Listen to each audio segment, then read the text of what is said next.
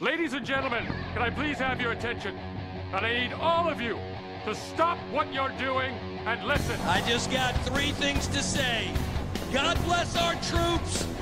God bless America. And gentlemen, start your engine!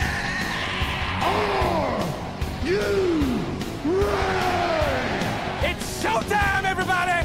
Showtime! It's awesome! Oh my God! Okay, it's happening. Everybody stay calm. What's the procedure, everyone? What's the procedure? Stay calm! Welcome to the fucking show.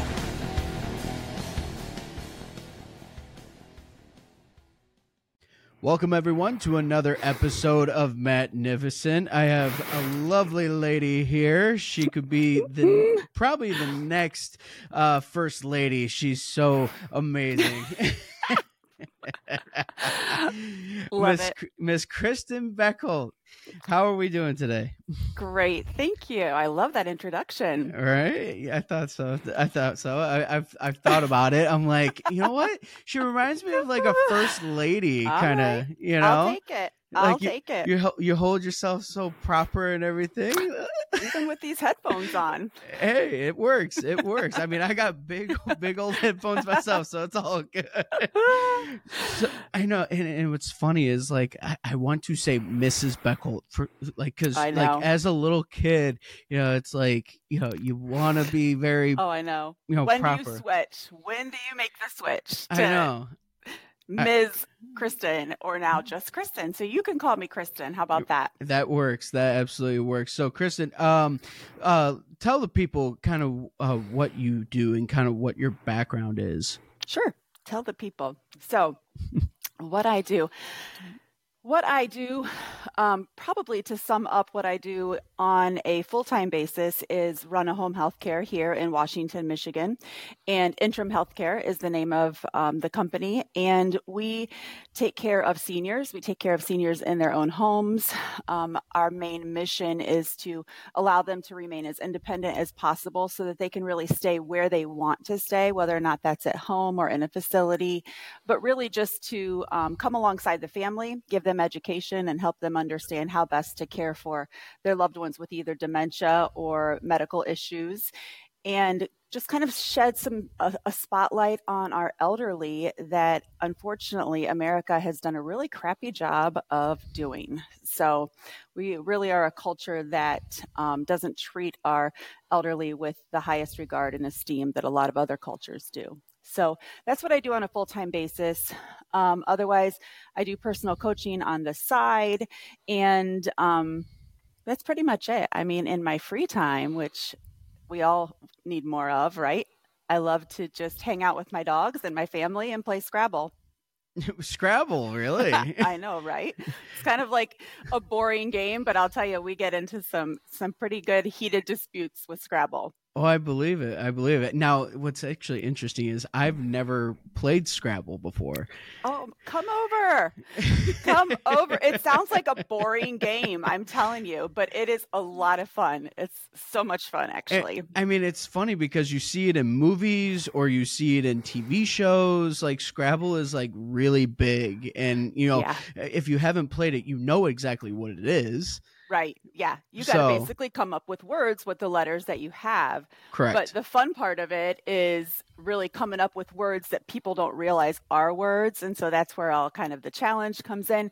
And really, we started out with just a $15 Scrabble board. And then this Christmas, I bit the bullet and spent more than you would probably think on a very large coffee board turntable Scrabble board. So, so you're getting pretty really elite in the Scrabble world, Matt. I can tell that. I can tell. Yeah, you're almost getting to a pro level. I don't know if there is pro Scrabble. Working on it. So, with your introduction, which was absolutely fantastic, I believe, aren't you a licensed RN as well? I am. Yes. Okay. So my background is in nursing.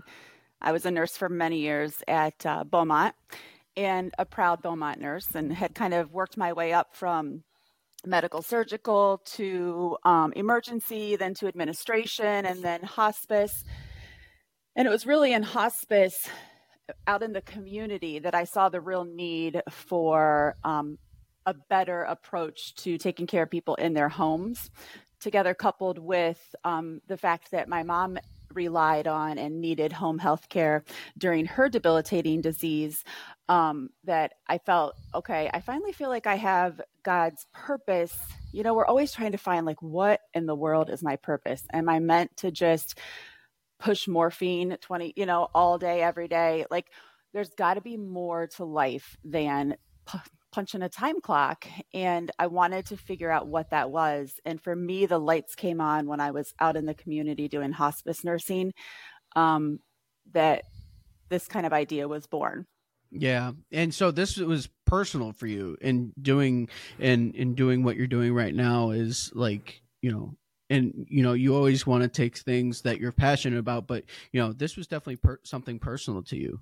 For sure. Yeah, for sure. And it's so much easier. I've got boys now and a daughter that are trying to figure out what their fields are going to be. And it's like, you know what, if you want to paint roads for the rest of your life because you enjoy doing that and you look forward to waking up and going and painting the line down the middle of the road, by all means do it, but do it for yourself, right?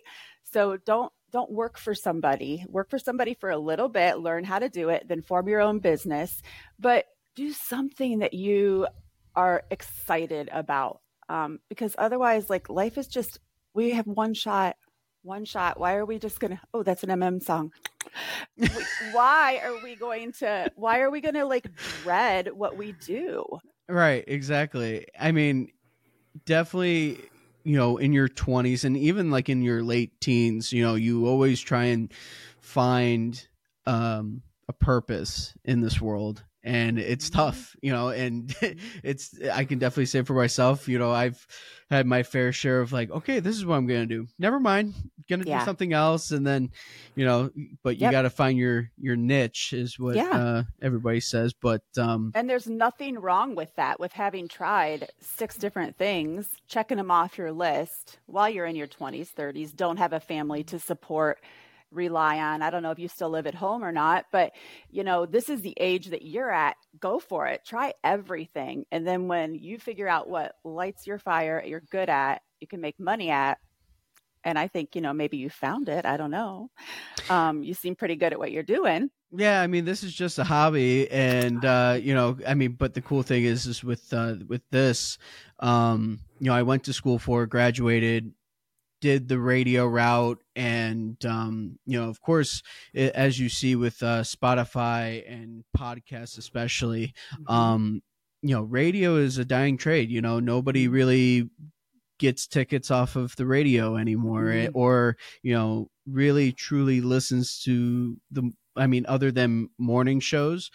Not many people listen to the radio, because when they get into their car after work, they usually plug in their phone and go ahead and listen to music or a podcast or whatnot. So, but figure, going down this route would be great. But, with main income, it's working for the big 3 and, and doing that. And, granted, do I wake up every day and say, man, I'm going to do what I love to do? It's like, no, but I know I have a big appreciation for it. And, it's something that has been in my family for a long time.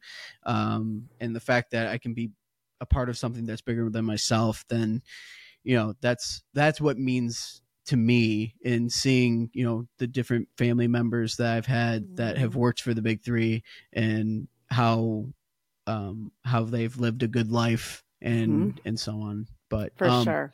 But good for you. But enough about me. Let's talk about you. I got a song for that too. I want to talk about me. Want to talk about that. I love music. Can you tell?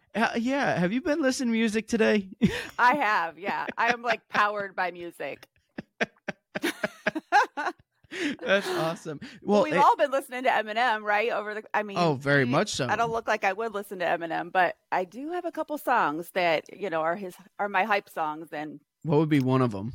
Oh, for sure. Like, Not Afraid and Lose Yourself. Those are my 2. Of course, Lose Yourself. Absolutely. That is like the Detroit anthem. I know. Lord have mercy. What a letdown. Oy.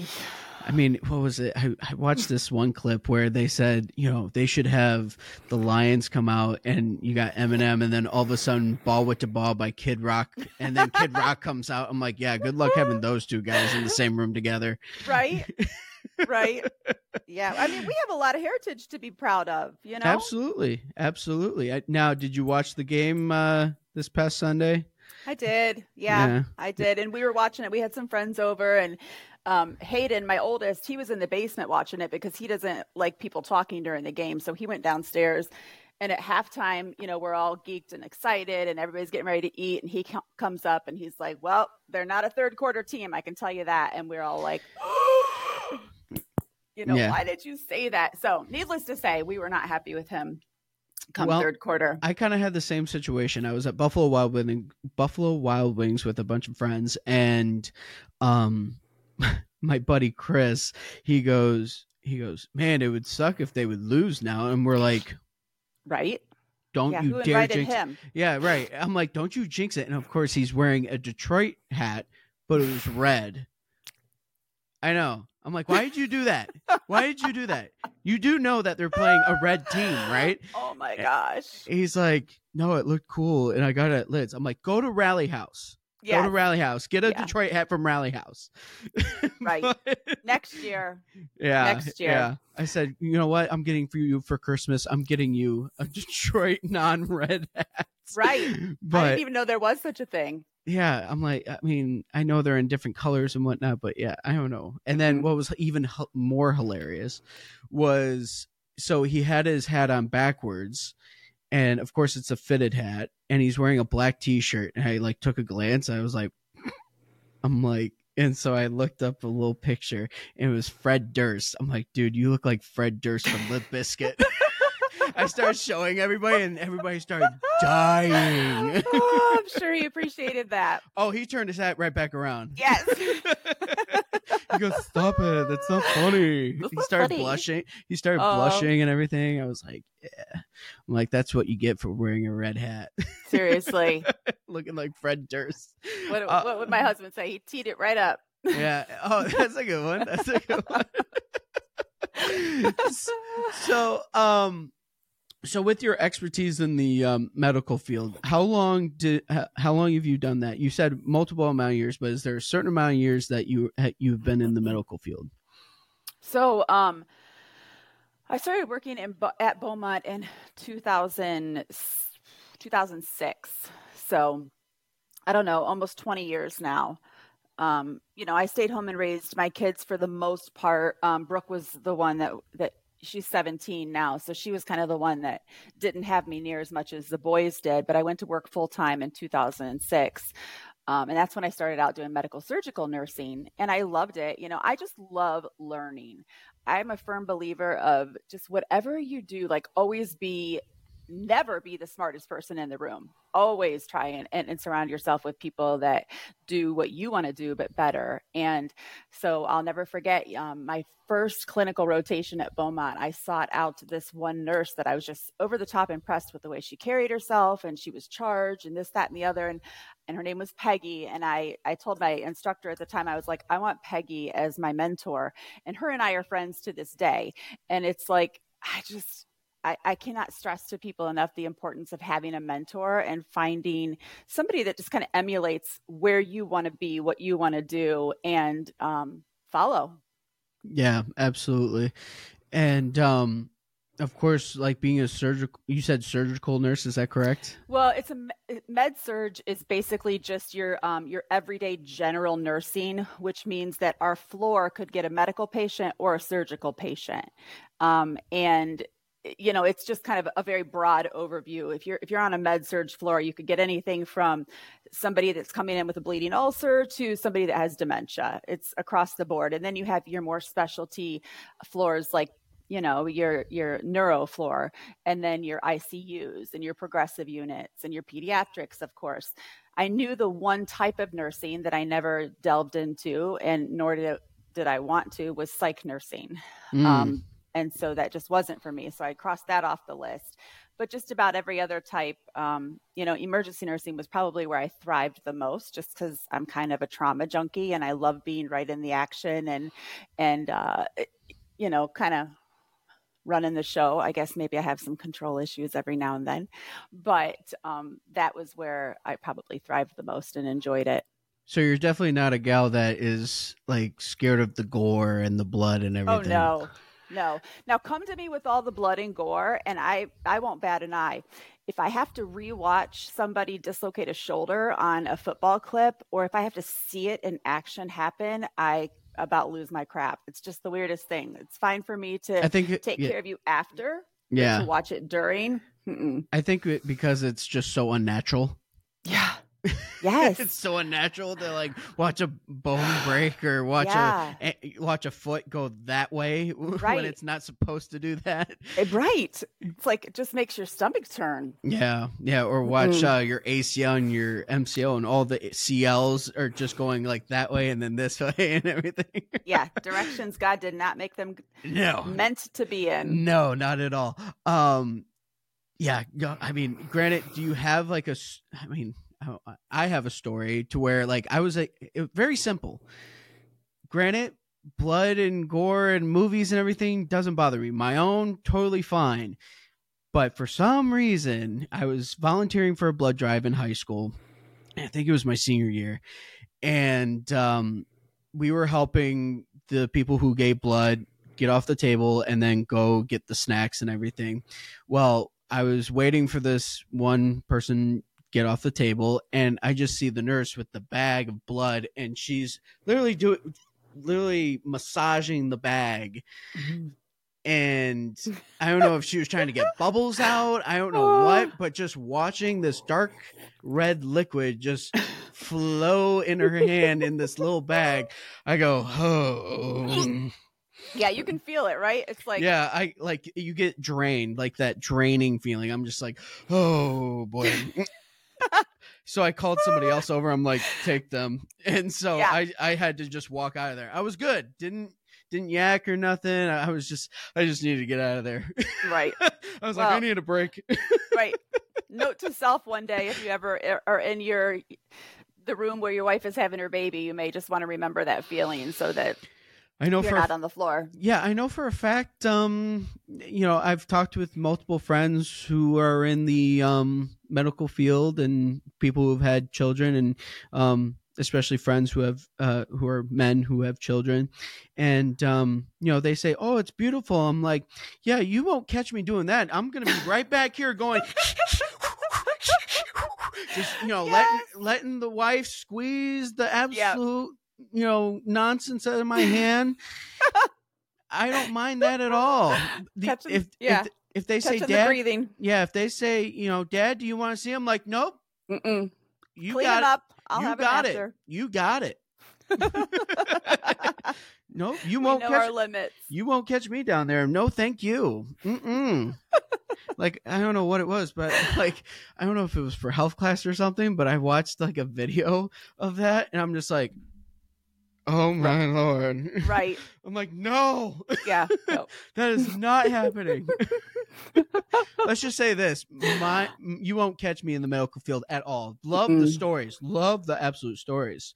Yeah. I got a friend of mine who is I don't know, he's not interning. He's kind of bouncing around from different departments as of right now. And, I ask him, I'm like, what's new? Like, do you have any interesting stories? And, sometimes he'll give me a couple. Another friend of mine, she's an ultrasound tech and, she tells me a couple of stories here and there.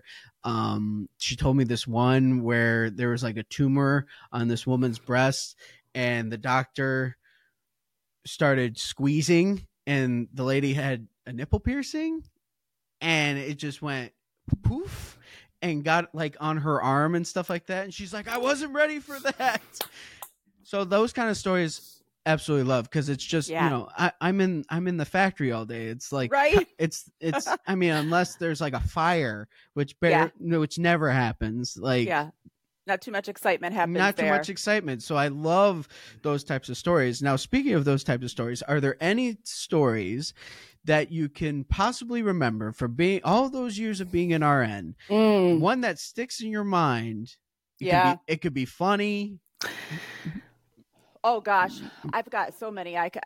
Probably the grossest one, I will say, not necessarily traumatic, but gross for me, was when I had a patient I was taking. It was actually it was the end of my shift, and so you would always get admissions at the end of the shift, and it was like crap. Admissions were a big deal because you had to like get them in and situated, do a full assessment on them before you passed them on to the next shift. So I'm doing a full assessment. He was a diabetic, came up from the emergency room. They didn't give me the report that they should have given me. A lot of diabetics get ulcers. They lose feeling in their feet. Long story short, this man was a homeless man. He had lost feeling in his feet. He had wounds in his feet that were filled with maggots. And so when I saw that, I hadn't seen it before. I'd seen lots of wounds, but I'd never seen anything like, inhabiting the wound and eating off of it. So it just kind of made me like, okay, I think I'm done with med surg and I'm moving on to something else. That was it. That was the one that made you say no, thank you. I just felt like I had learned everything I needed to learn. But a big part of nursing too is you can't react. Like I couldn't be like, give me a bucket, I'm going to vomit. Like this poor man was homeless, and his dignity was at risk too. So I'm sure. And dealing with, there were some drownings, some child drownings that I was involved in at Royal Oak Emergency. Those were hardcore. I'll never forget the screams of those parents, when you're calling the code. Things like that you take home with you that a lot of times just never leave you, but they become part of your story and part of what keeps you going and makes you, want to continue to make a difference. Now, with of course, with those certain situations, like do you go to some like a professional and talk about them? That way you can like let out your emotions and debrief everything. Yeah. You have it available to you. Your hospital gives you resources and you can take time off, but for me personally, it's just my faith and really just, plug it in to help me forget what I don't want to remember, help me remember what you want me to remember so that I can use that, to glorify you. There's a couple times that I've had to seek some counsel. But for the most part, I just rely on my prayer life to kind of get me through. But to answer your question, they do offer you resources, kind of just like the police or any first responders. They'll offer. We have a friend that was just involved in a shooting in Shelby Township, and then ended up having, they give them time off when they are involved in something like that, just to kind of de-escalate and take care of their mental health before they go back and face it all over again. Absolutely. So with the maggot situation, I guess you could say that was your exit out of the nursing, and then Bye. Yeah, exactly. And then you ended. So what ended up happening from there? Were you automatically? Were you automatically like, okay, I want to start my own business, or like? No, I had applied. The nice thing about a hospital and with nursing is there's always a plethora of options for you to go to different departments and different areas. And so, we were always checking the job boards and seeing what was out there. So at that time, I had just applied for an administration position. It was for midnights. I really didn't want to work midnights, but I thought, well, I'll just, take a chance on it. And I ended up getting it. So I did that for a while. I really liked it. I liked just the overall kind of management aspect of it. That taught me a lot. And then I went from there to, I was done doing midnights. So then I went to hospice, just to kind of get out into the field. And I was not needing to work as much as I was in the hospital. So I could work what they call PRN, which is an as needed. So I was just kind of doing PRN shifts for hospice. And then that was when, I was talking to Scott. It was 2017, I think. I had actually just been, I wasn't feeling well. And I kind of knew something was going on and wrong, but as a nurse, sometimes you associate all of these like diseases that you're dealing with, pancreatic cancer, and you're like, oh gosh, I feel pain here. What is it? So I had that mentality of just, kind of blow it off. But I also knew something was going on with my body and I couldn't quite figure out what it was. So thankfully, my primary care physician, who actually was practicing out of the same office that I sit in now and lease all of my own, listened to me. I came in and made an appointment and I was like, look, his name is Dr. Cowton. And I'm like, look, there's something going on. I'm not quite sure what it is, but this is what I want you to do. And lo and behold, long story short, I ended up with appendiceal cancer, which I had never even heard of. It's cancer of the appendix. And typically it's not found until it ruptures. And once it ruptures, it becomes like it seeds into your abdomen and the mortality rate is pretty high. So it was a total God thing that I listened to my body and knew something was off, that he listened to me. And it's just kind of come full circle because here I am now 6 years later owning the business that it all started. So. Right. Yeah. I mean, that's insane. So, I mean, you said cancer. So, I mean, did you like look at that and get like scared about it, or did you for sure. Yeah, because my my dad died at 50 and then my mom died at 53. I'm 49. So I'm like, okay, so if I make it past my parents' age, I got about a decade left at that time. And so when they did say cancer, I was scared to death because remember, I'm a hospice nurse at the time too. So I'm consistently dealing with 30, 40, 80-year-olds that are on their deathbed with cancer. So it was really a trying time, but it was also the time that I was able to reassess like, okay, if I am to die and if this is something that is going to take over and my story ends here, like what am I left with? What's my legacy? What have I done besides be a Beaumont employee?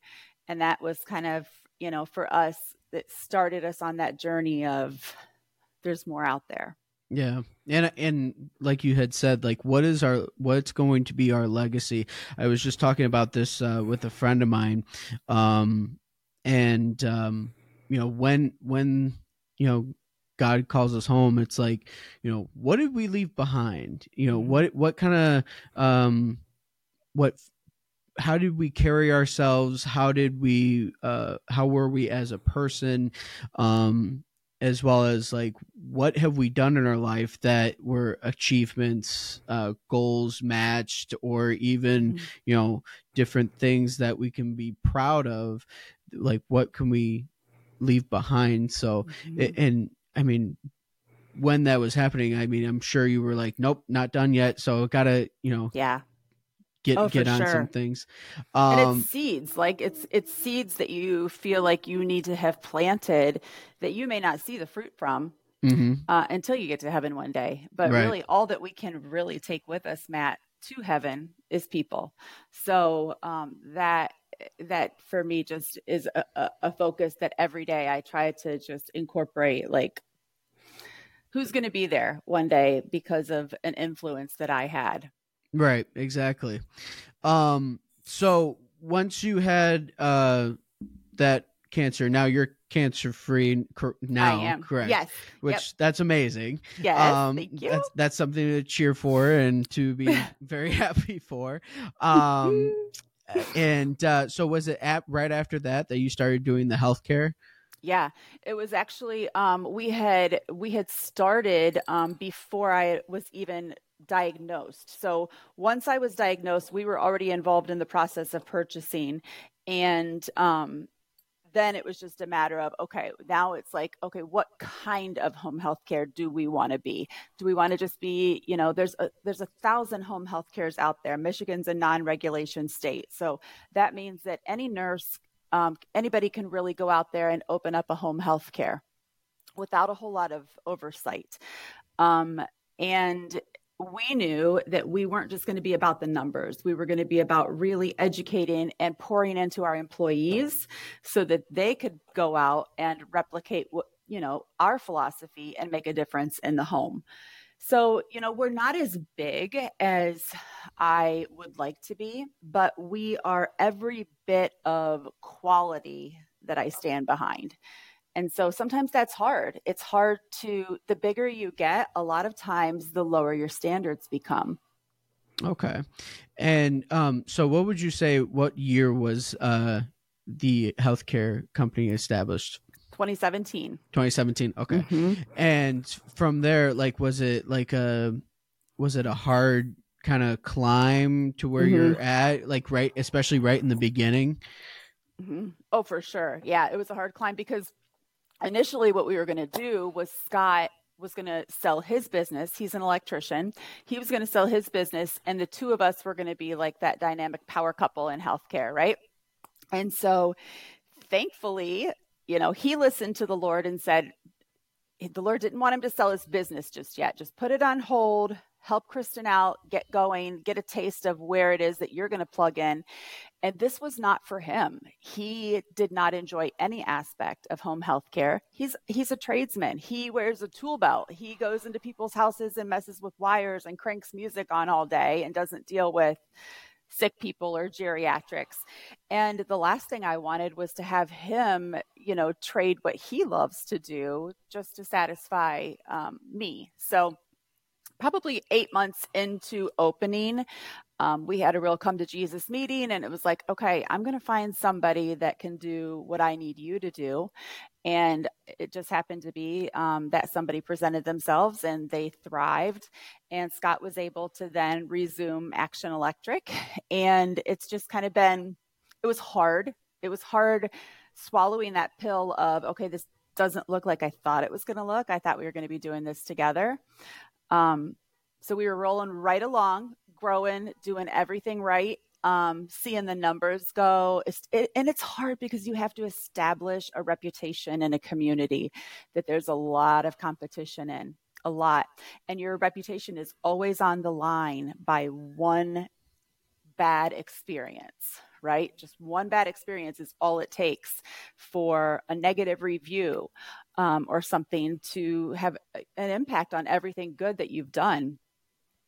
So we were thriving, and then like everybody else, 2020 hit, and it was like, what the heck, nobody wanted us in their home, but then because, nobody wanted anybody in the home, but then all of a sudden, 3 months later, everybody wanted mom and dad out of the prisons of the nursing homes where they couldn't see them. They wanted to bring them home and now take a chance on bringing us into the home. So it was just a lot of growth, a lot of learning as you go. And it helped us really just kind of become a lot more emergency prepared for these curveballs that we all experienced in 2020. Yeah. And speaking of 2020, I mean, that was insane. I've talked about that either on the podcast or, even talked about, outside of that, and whether that be, medical professionals or even, just with friends and, talking about how, us as a society, we're so divided. Like, I think we hadn't been that divided since probably the Civil War, and for sure. And as well as there was that, either the hysteria or whatnot of what's next. So I mean, as a company, how did you guys carry that during the COVID times? Yeah, well, I remember specifically, I was walking down the main aisle in Target at 26 Mile, and it was probably, I don't know, mid-April of 2020, and we weren't wearing masks because at the time we were feeling like the mask was so hyped up. But there were people that were wearing masks. And so I remember making eye contact with a gentleman as we passed each other. He had a mask on, I didn't. He looked at me with these eyes of like complete hatred and and the light switched on for me, and I was like, this is separating us. All that this is doing right now is causing a huge amount of division. And from then on, like you said, you're right. It created a political, a religious, you name it. We're divided on every aspect right now. As far as a company goes, we had to implement a whole bunch of policies that we weren't ready for. We constantly were having to rely on the CDC, which then lost its credibility. We were constantly having to rely on a lot of things that the media was controlling the narrative on. So we just kind of took it as it came. And again, just walking by faith, like, this is just a day by day. We don't know what's going to change. I can tell you, though, that for us, 2020 really brought about when the vaccine came out and they wanted the vaccine mandated for companies over 50 employees. I was able to stay right at 49. And the reason I stayed there was because my feeling was, and I'm not here to talk politics, but here's what my thought was as a nurse. I'm not here to enforce you to do something with your body. That's a choice of yours. So if our clients wanted a vaccinated caregiver or a vaccinated nurse, we by all means had them to provide, but we also had employees that chose not to get the vaccine that we could give to other clients. So it was it was an experience that I took a little bit of flack from, but I wouldn't change a thing because it's kind of how I feel in the whole regards of too new, too fresh, too many side effects. Yeah, I mean, the fact that, I think you handled it really well because you're like, okay, you want these nurses? Here you go. And if you want these nurses, here you go. So you're offering both, which it seems totally fine to me if you look at it from, the outside looking in, non-politics, non-anything. It's just like logical, you know. It makes sense. And the fact that you could, go through that, especially during a hard time, because every business, doesn't matter if you were hospitality, healthcare, anything, had to deal with that. And and even just getting masks in general, and the inflation that went up on masks that used to be 13 cents a piece, and now everybody's taking advantage of the demand, and now raising the price by 300%. There was just so much that went into being a small business owner and trying to keep your head above water during 2020 that I don't think a lot of people realize.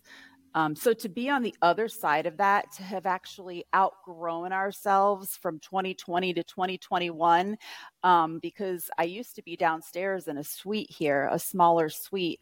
And in the year 2021, we bought up here, doubled our space, bought this. And then now, I've got twice the amount of staff that I used to have. And we're just, not missing a beat. And we've opened up now. I bought the lower level. We have the lower level as a senior day center. And so, God just has really blessed us. It's not been easy. There are many, many things that I've learned along the way. One of which is not everybody likes to see you succeed. Not everybody's your friend. You got a lot of people out there that aren't necessarily your friends. Yeah, I hear that.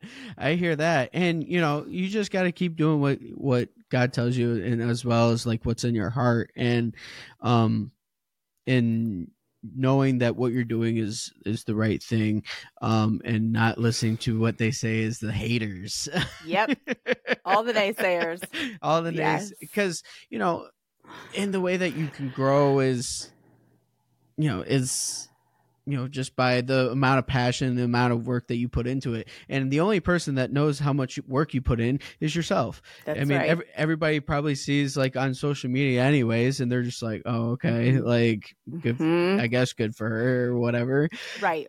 But only you know the behind the scenes and the struggles. And of course, like you said, with whether if it's creating your own brand or podcast or even a healthcare company, you got to go through different challenges. So with the different challenges, I mean, like I even said, like for 2024, everybody talks about like new year, new me, Oh yeah. I said no, I don't. I hate doing that. Like I hate the new year, new me thing. So I asked for, or not asked for, but more. I was like, okay, I'd like to do this. I'd like to do this, but one thing for sure, I would like challenges in my way so that I can overcome them, accomplish them. Because as you know yourself, every year we'll have a challenge one way or the other, whether it be a small one or it's going to be a big one. Yep. And, that's not going to stop. You can't be like, okay, this year I'm not going to have any challenges or any obstacles that I have to overcome. That's just not realistic. It's more, doing that. So, and that's what makes you better. I mean, absolutely. That is what, it's the whole, what is it? The diamond is refined by fire, right? So each time that stone goes through that fire, it comes out more beautiful and more valuable. And so I think it's just perspective. It's how you look at things. It's how you, I'll take this on, and this is either going to break me or make me. And so I don't have a choice to break. So let's figure out how it can make me. And even if it does break you, there's only one way, but forward. Yep. And I'm sure you yourself have gone through many different things of, what am I trying to say? Many things that have broke you, but have made you not give up hope, but made you stronger. Yes. In the process. Yeah. Oh, for sure. So you were saying with you said with elderly healthcare, is that correct? Yeah. Is that what you guys do? For the most part, that's our specialty. That's our niche. Really is dementia. We like to teach loved ones who have dementia, family members, how best to take care of them, because not everybody can afford our services. And a lot of our services, a portion of them, the actual, there's home care and then there's home health care. Home health care is a script that's given by a physician that qualifies you to have a nurse or a therapist come into your home and provide X amount of number of visits until you meet a progressive goal that's set for you. And then they're gone. It's done. Home care is not covered by insurance. It's private pay. And it's really the other 23 hours of the day where people need either companionship or somebody to come in and make them dinners, somebody to help give them showers, help them dress, take them to appointments, you name it. That's really what we like to, those are the services that we provide the most of. But if people can't afford those services, which a lot of times they can't, because like I said, that's not covered by insurance, we have workshops that can teach people how to learn tips and techniques to be able to help their loved ones with dementia not be such a burden and really give them a little bit of a reprieve as a caregiver. Okay. See, in this whole time, coming up to this, I'm like, is it an insurance company? I never knew it was nope. And it's so much, I think it's so much better than insurance, in all honesty, because well, thank you. You guys are helping out the community and you guys are helping out families and, in so many different ways. There's a saying around here, that nobody is turned away. So that means that you call and you need services for your mom or dad, but you can't afford $40 an hour for us to come into the home and take care of them. We're not going to just hang up and you're not going to have an answer. We're going to provide you with resources that we have of, maybe we can get you qualified for some state aid. Maybe we can get you qualified through some respite care. There's different organizations. We're not just in it to make the money. We're in it really to give you an answer to a solution to the issue that you're facing, even if we can't be that actual solution. So that's probably where the pride of doing what we do comes in. It's just in knowing that each person that calls here that needs either our services or some sort of assistance doesn't leave empty-handed. I mean, that's honestly amazing that you guys are offering that, that much knowledge and help within the community. Now, is it mainly based in I mean, I know you're based in Washington, but is it mainly like with your would you say clients that you bring on? Are they mainly based in Washington, or are they spread out?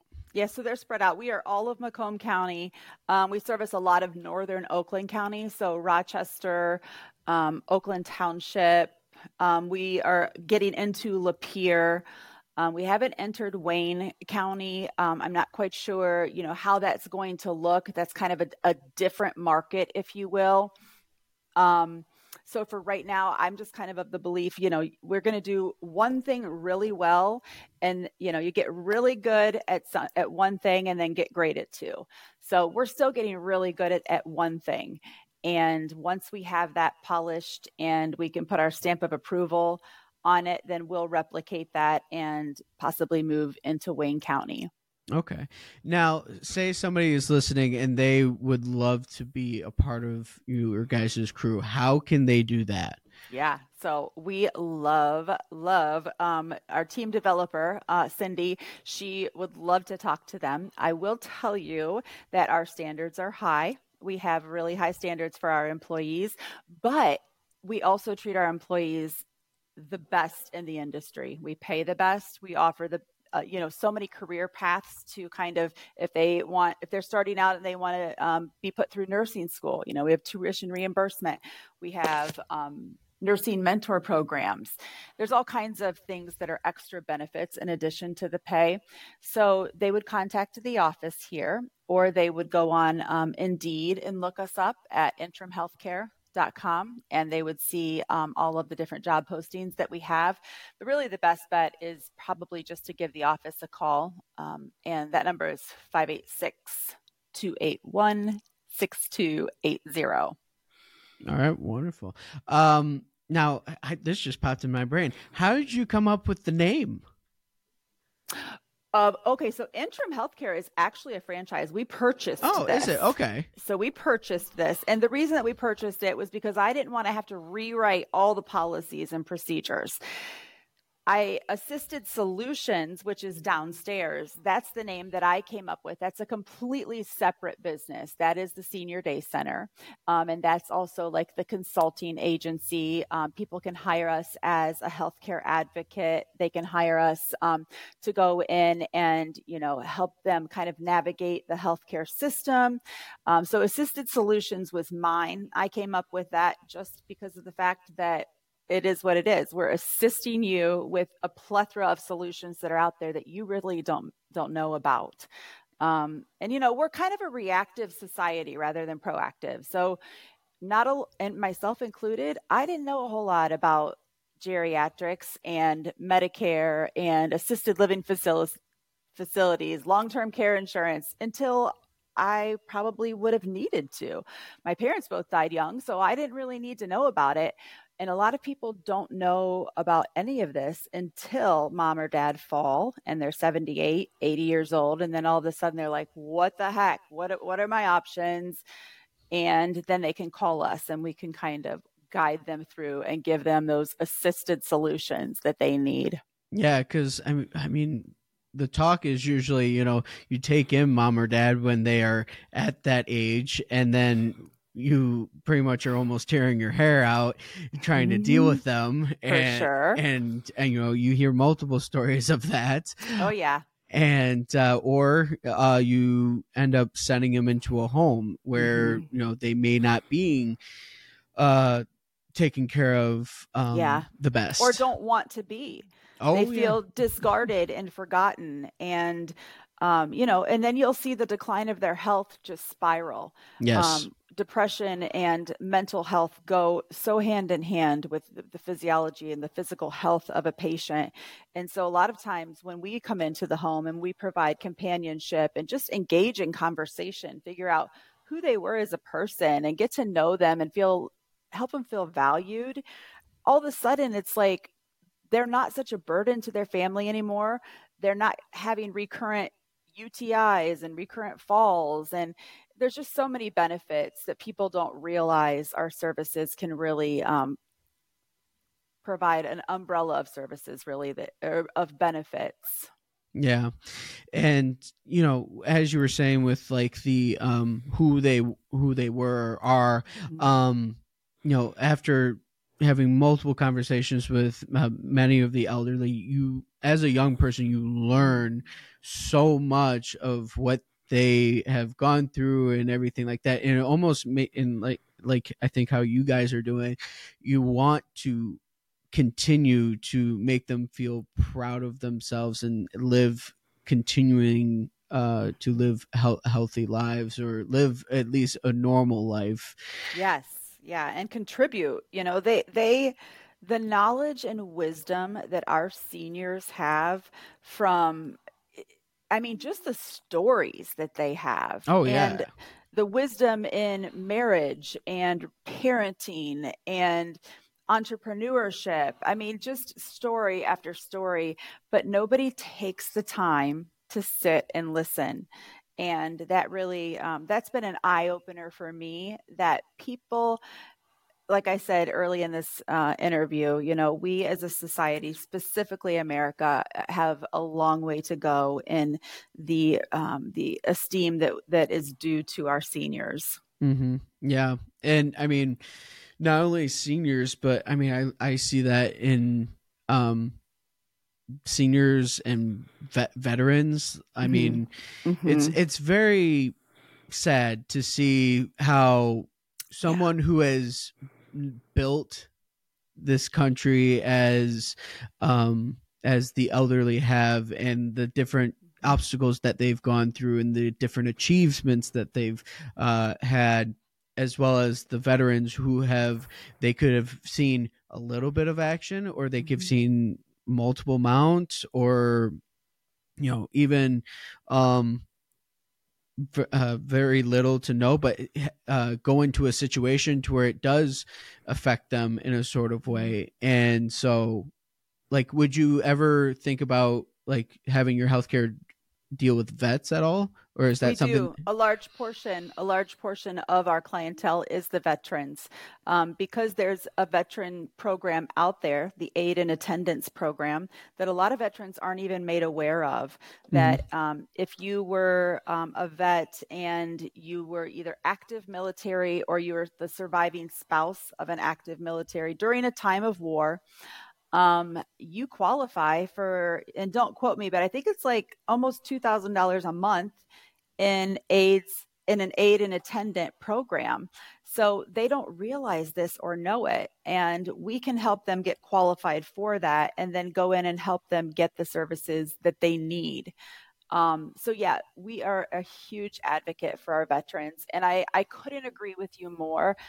We now are living on the coattails of what our elderly and our veterans have sacrificed, their lives and their mental health for. And a lot of them are just discarded. They're homeless, or they're feeling very alone, left in a nursing home to die. So there's a lot of work to be done. Absolutely. So not only are you a boss of a woman, but a boss of a woman. Yeah, I know. I couldn't think of anything. Boss lady. Not only is you a boss lady. Boss lady. Well, isn't that special? That's church lady. Hey, close enough. You're too young to remember that. I can't believe that you would know her. Come on now. I'm an old soul. Oh. Back when Saturday Night Live used to be good. Very true. I mean, I don't know about that, but I mean, I saw this one clip where they were doing what is it? The new Stanley Cups. Oh yeah. Yeah. Do you have one? Oh, for crying out loud! No, I have a what do I have? A knockoff Reduce. Yeah, pretty close. However, I was at church on Saturday. I was working the Upwards program, and one of the youths that was with me hit my arm and was like, "Look at that cup. That's one of those Starbucks collaboration cups." And this woman, she was carrying this cup like it was the, Ark of the Covenant around. It was pink. And so the girl that was with me sent me a link and showed me it was a $900 cup that Starbucks had collaborated with Stanley on and only, released X amount of them. I'm like, what in the world is wrong with us? Like, seriously, here we are. We are buying $900 cups. And I don't know. Call me weird. Call me weird. I got this for $14.99 on Amazon, and it works just fine. Amen, sister. Amen. $14.99. Love the cheap stuff. Yes, I'll save that $900 for a couple plane tickets to Mexico. Thank you. Yes. So you're not only just a business lady, but you are a wife of how many years now? Okay, so we were married in 97. So I think we're coming upon 26 years. Mm-hmm. Yeah. So I'll be 50 this year, and we'll have been married 26 years. Yeah. Okay. So out of those 26 years, well, first off, let's go back. How did you guys meet? I mean, because you post those throwbacks like nobody's business. I know. Absolutely love them. Absolutely love them. I just can't believe we've made it, to be honest with you. Like, I look at some of these pictures of when I was a baby. Like, I was 20 when we met, 21 when we had Hayden. Wow.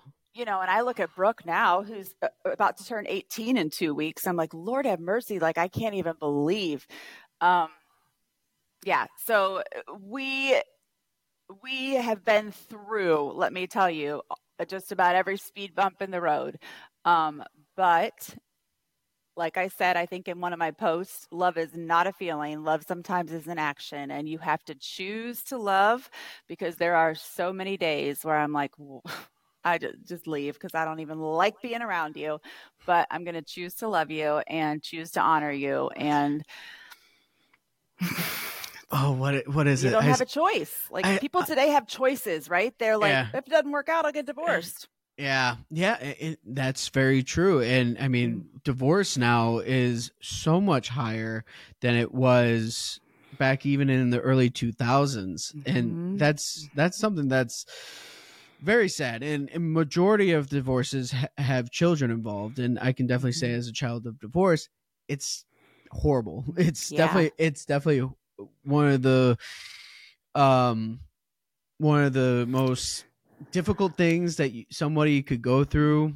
And I mean, granted, like my brother JT said, 2 Christmases, when they first announced it, but it's definitely something that I think every child, like, I feel like now I meet more people with divorced parents than when I did when I was in elementary. And that because I mean, when I was in elementary, like, you found out, oh, your parents are divorced, or oh, you have 2 sets of parents. Like, that's odd. Now it's very common, and it's such a interesting situation. But but I mean, one thing for sure, back to how you guys like first got together. I mean, may I say, Scott's mustache, I feel like he needs to bring it back.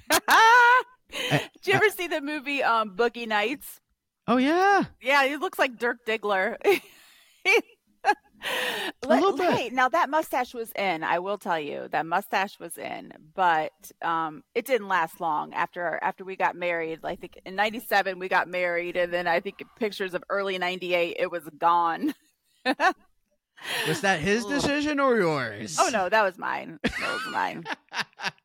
Yeah, no, I'm not really one for facial hair. Although some people can pull facial hair off, like yourself, and it looked very nice. Thank you. My husband is very sparse and scraggly, and it just wasn't the look we were going for him. So, oh my gosh, he needs to grow out that Magnum PI.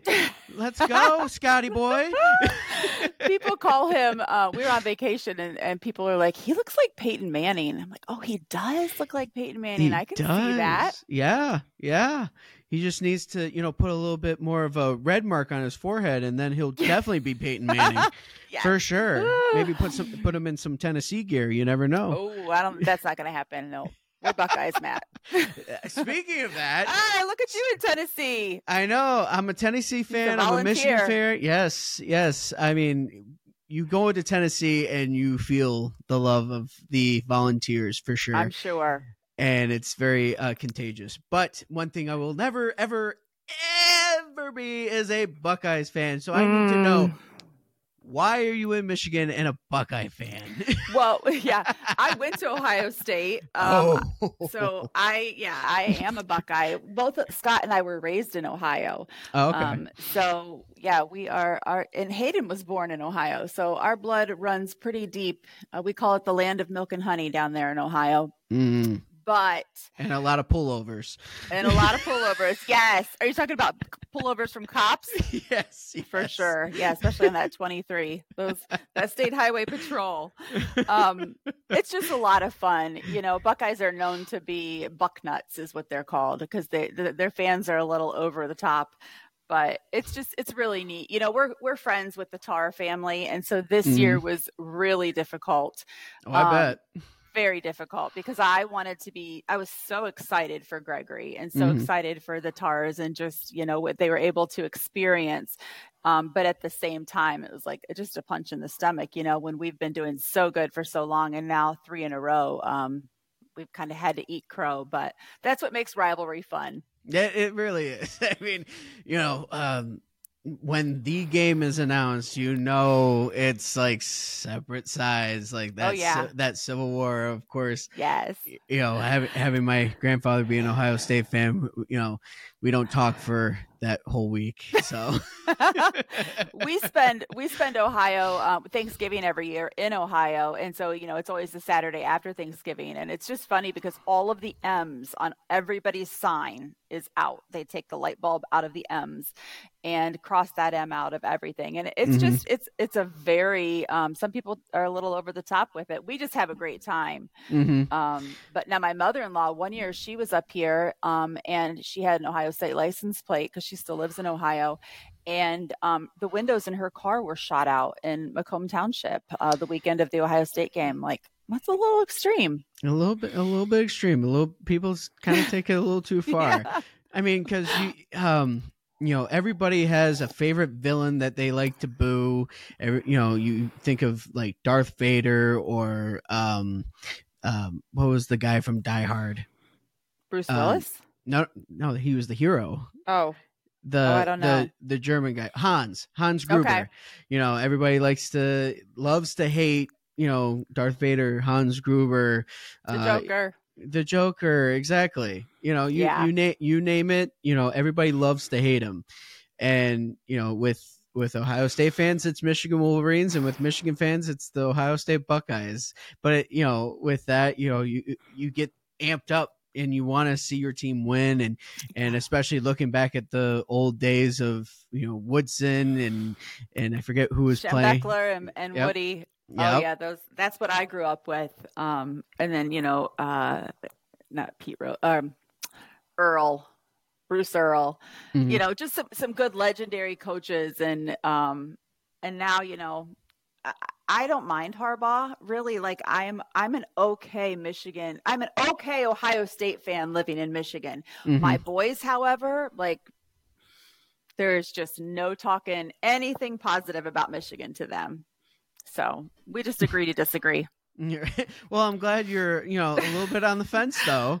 I mean, we have a friend that plays for him, for crying out loud. Like, let's be a little bit happy. It's like, Right. I mean, I had Greg on the podcast, and he talked very highly about you and how you said I don't know. Have you listened to that episode at all? No, I haven't. I need to. Oh, very much so. I am a huge Greg Tarr fan.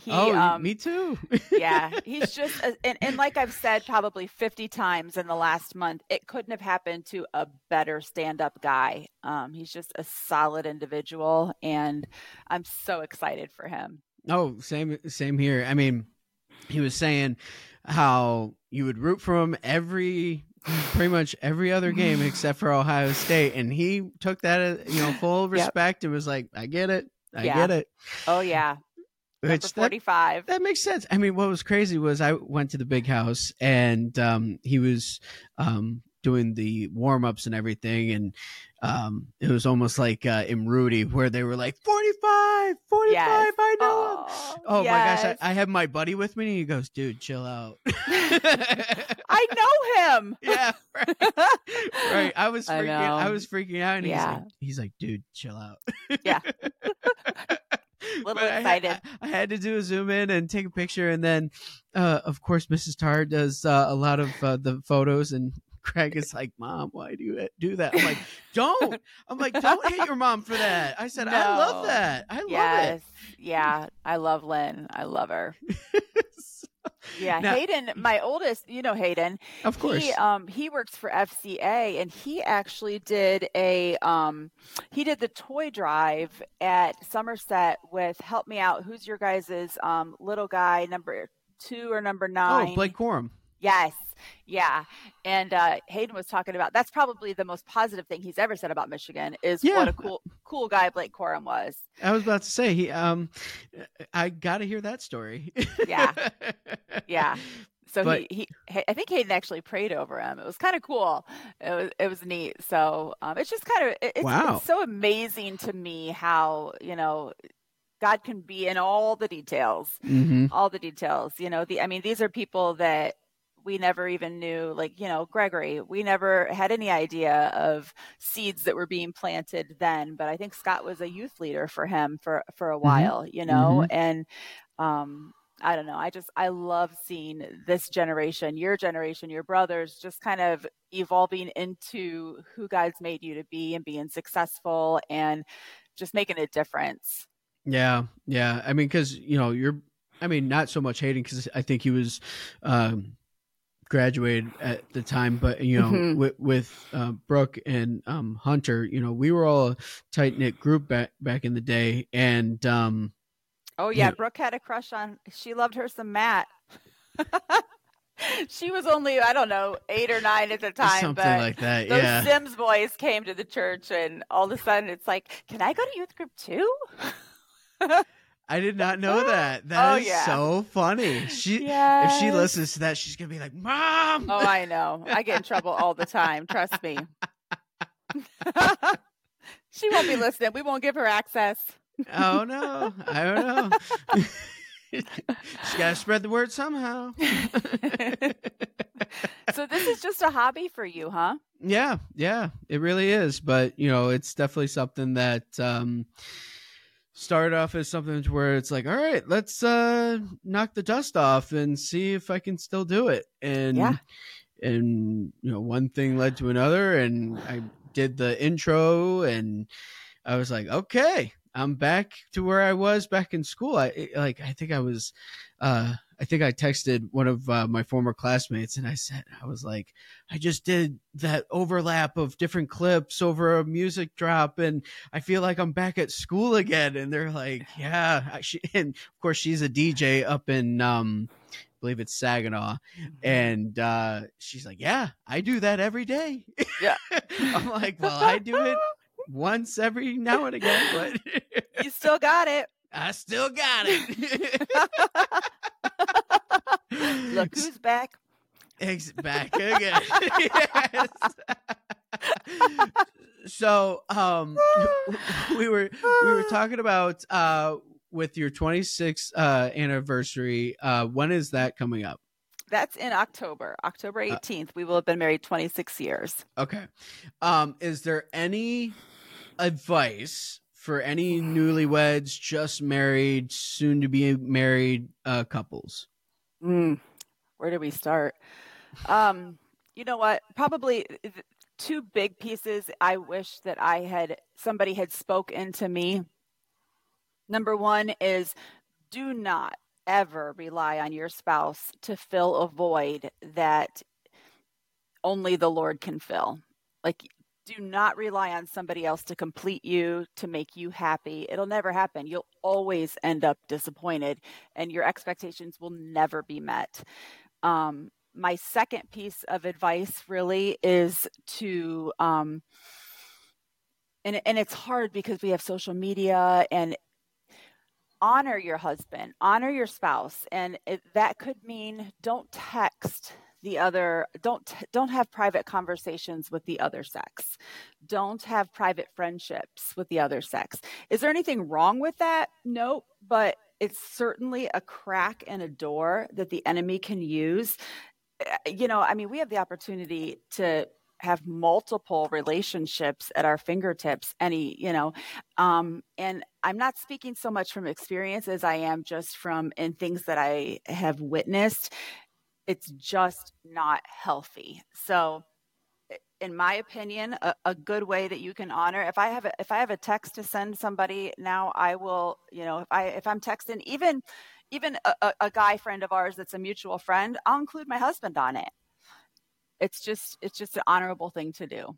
Yeah, so, that's might be one a little thing that extreme. I've never heard. No, that's one thing that I've never heard before. Mm-hmm. And of course, what was it? I forget what movie it was, but it was like, bet you can not be in a friendship with a girl if you and try and not catch feelings, kind of thing. Yeah, I mean, this might be a whole nother ball game, but I believe women can have friendships with men and be platonic. I don't believe that married men can have friendships with women without, what happens? They start talking about their marriage problems, and then and then it's just, it is such a tool of the enemy for division. So that's really the two things I would say. Don't count on them for your happiness. Find that within your own self and how you feel about things, and honor them by, not having side conversations and relationships with the other sex. I feel like, especially majority of women will definitely be like, yes, girl, yes. They will, but if you set the standard very early in marriage, then it doesn't, and who knows? I mean, maybe your friends' wives might appreciate that too, and then it catches on, and it's just a safeguard. Yeah, I mean, I get that, and it's just so kind of odd. Like, I don't know, it makes me think about my friendships and stuff like that. Like, not granted, like say like with my best friend, he is married, and I'm like, I've known both of them since like, I don't know, like I've known him since 7th grade, so about 7th grade or so, and both of them together are like the great dynamic duo of my life, and I can always go to them to talk things out and whatnot. But of course, like he's like the number one, and not saying she's like number two, but yet it's like I know I can go to him more often, but it's like, I don't know, it's such a weird dynamic to where it's like who can you be like close to and who not to, I guess. But that is so fascinating, because it makes you almost think about your own life, and it's like, okay, that's an interesting thing, because I mean, I've never heard that before, but that is awesome. Absolutely awesome. Which, like I said, it's a safeguard, and however it is that you can put those boundaries up to just protect your marriage, because Satan's out to destroy. He doesn't want a successful marriage, and however it is that you can protect it, I would just encourage you to do that. Are you? You're not married, are you? Nope. No ring on that finger. Nope. All the single ladies. Exactly. Give me a holla. Your boy's a squalor. Oh my gosh, this is awesome. Last question. So we've been talking about God, faith. You are very you and the family your husband, your sons and daughter are all have been a big part of my life, my brother's lives, and so many others within the church. I mean, I guess I have a couple questions, but first off, like, have you always been, I guess you could say, strong in your faith, or did it like come to you at one moment and then you've just been, I guess, killing it ever since? Oh, yeah. No, you know what? I was raised in the church, saved at 8 years old, and raised in a Christian school. It was very strict. And because of, I learned to love God out of a fear for God because I was always failing him. I rebelled at 17. And in full transparency, Scott and I, we got married after Hayden was born. So I got pregnant before we got married. Devastated my church family. You know, that's the big no-no. And so what you would, I guess, call backslid for probably a good 6 or 7 years. And I attribute that to the fact that I didn't really learn how to have a relationship with a loving God. I always viewed him as a judge that I could never live up to. I could never please. And I was always breaking the rules. And so it wasn't until I learned about a relationship with the Lord that loves me and why he loves me and why he died for me, what he can give me, that I learned to love him for who he is. And I want to obey him now, right? Like when I sin, when I'm not living a life that's pleasing to God, like it hurts me because I don't want to hurt this God that loves me so much. It's not a matter of me now feeling condemned, which that's what the enemy wants us to feel, is condemnation. The Holy Spirit will convict you, and he'll be that small whisper of a voice of, you know, what you're doing is wrong. I have better for you. And it's just figuring that out. And that to me then changed everything.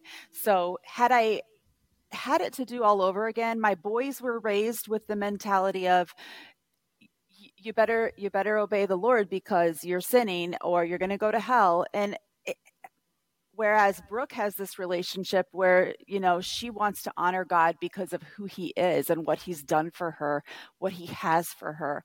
So to answer your question, no, I have not always walked the Christian path. I've always been exposed to Christianity, but I was never really in a relationship with the Lord until probably about 15 years ago.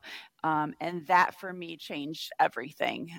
So, you know, and same with Scott. You know, he wasn't raised in a Christian home, but when he did go to church, it was a Lutheran church, and it was that very, you know, just ritualistic, rule-driven, legalistic form of religion that, I mean, who wants that? Mm-hmm. Yeah, it's what I like to call the stand up, sit down, praise, praise, praise. Yeah. Like, I mean, seriously, that kind of church. Like, yes, no relationship, no, like, I can feel the Holy Spirit brush against me when I am worshiping in church. I can literally feel it. And to try and explain that to somebody that has never experienced it before, it sounds crazy. But when you have experienced it, you want more of it. And it's just confirmation that he's with us. So faith is a huge part of my life, and it always will be. Everything that I have, everything that I am able to do is only because of the Lord. But you know what? I still like to have fun. I still listen to Eminem. I mean, I don't listen to the explicit versions all the time, but there's balance. You're human. You're not there's perfect. Balance, right? Exactly. So, yeah, there is balance. And I think it's all just a matter of that personal conviction that you plug into, listen to, and don't get so caught up in, you know, what the world or what your pastor or religion looks like for you. Chase after a relationship. And honestly, like, just chase after the word of God. I saw this thing yesterday and it was like, that just spoke volume to me. You want to hear, I think Lena posted it, Lena Ruvalo. She said, you want to hear the voice of God? Get your Bible out and read it out loud. There you go. I mean, everybody wants to hear God's voice. Well, he's got it for us in 66 books. Yeah, it's Get not it going to out be and read it Morgan. out loud. It's not going to be Morgan Freeman. It's got to be, I know, but